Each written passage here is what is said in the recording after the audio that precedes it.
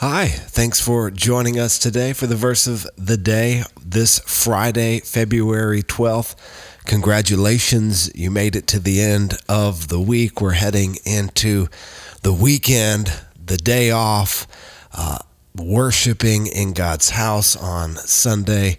I hope that wherever you are, whoever you are, that you are with God's people on Sunday morning, lifting up the name of Jesus, studying the scriptures together. I want to encourage you to be in church on Sunday, wherever you are, whatever church you're a part of, to be faithful in God's house. Today, our verse of the day is taken from Exodus chapter 12, and we've spent a couple of days this week in the book of Exodus. And where we are in the story is the final plague that God was bringing upon the people of Egypt for the sin that they had committed against God's people, and Pharaoh for not letting God's people, Israel, go.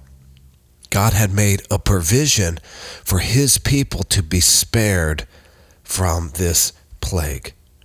And this is called the Passover. The provision that God had made for his people is called the Passover. And he said that every man had to take for his household a lamb. And in verse 5, it says that the lamb had to be without blemish. It had to be spotless. It had to be perfect. It couldn't be lame. It couldn't be blind. It couldn't be a lamb that had problems or defects. It had to be a perfect lamb, a lamb without blemish. And what they were to do is they were to take this lamb and they were to sacrifice it. They were to take the blood of that lamb. And in verse 7, it says, take some of the blood and put it on the two doorposts of your house. And in verse 13, it says, the blood shall be a sign for you. When I see the blood, I will pass over you, and no plague will befall you. So God had made a provision for his people to be spared from the judgment that was coming. The promise that God had made was that when he saw the blood, that he would pass over them. Now, when we get to the New Testament, what we see is that the things that happened in the Old Testament were a shadow, a type of the things to come. In fact, Colossians chapter 2 tells us that the reality of these things is found in Christ.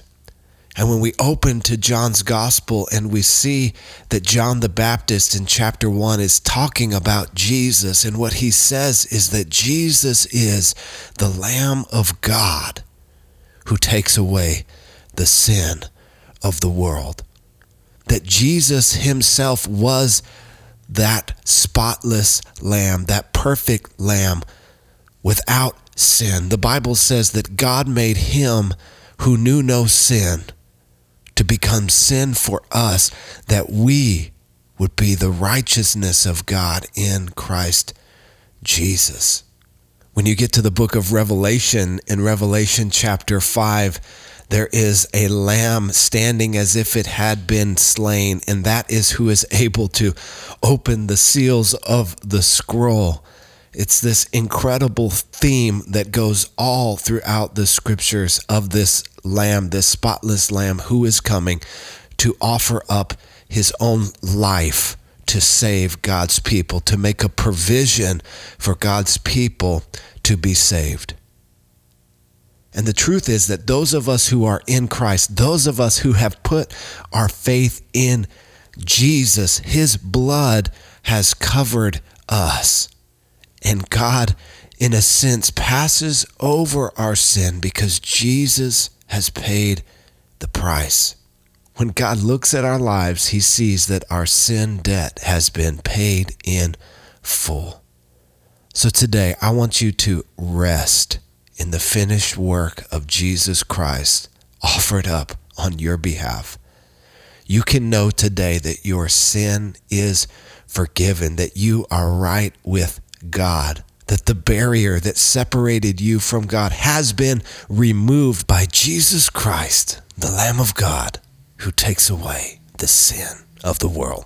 Thank you for listening today. I pray that God's word has a powerful impact in your life. And I know that if you're following Jesus, your best days are ahead.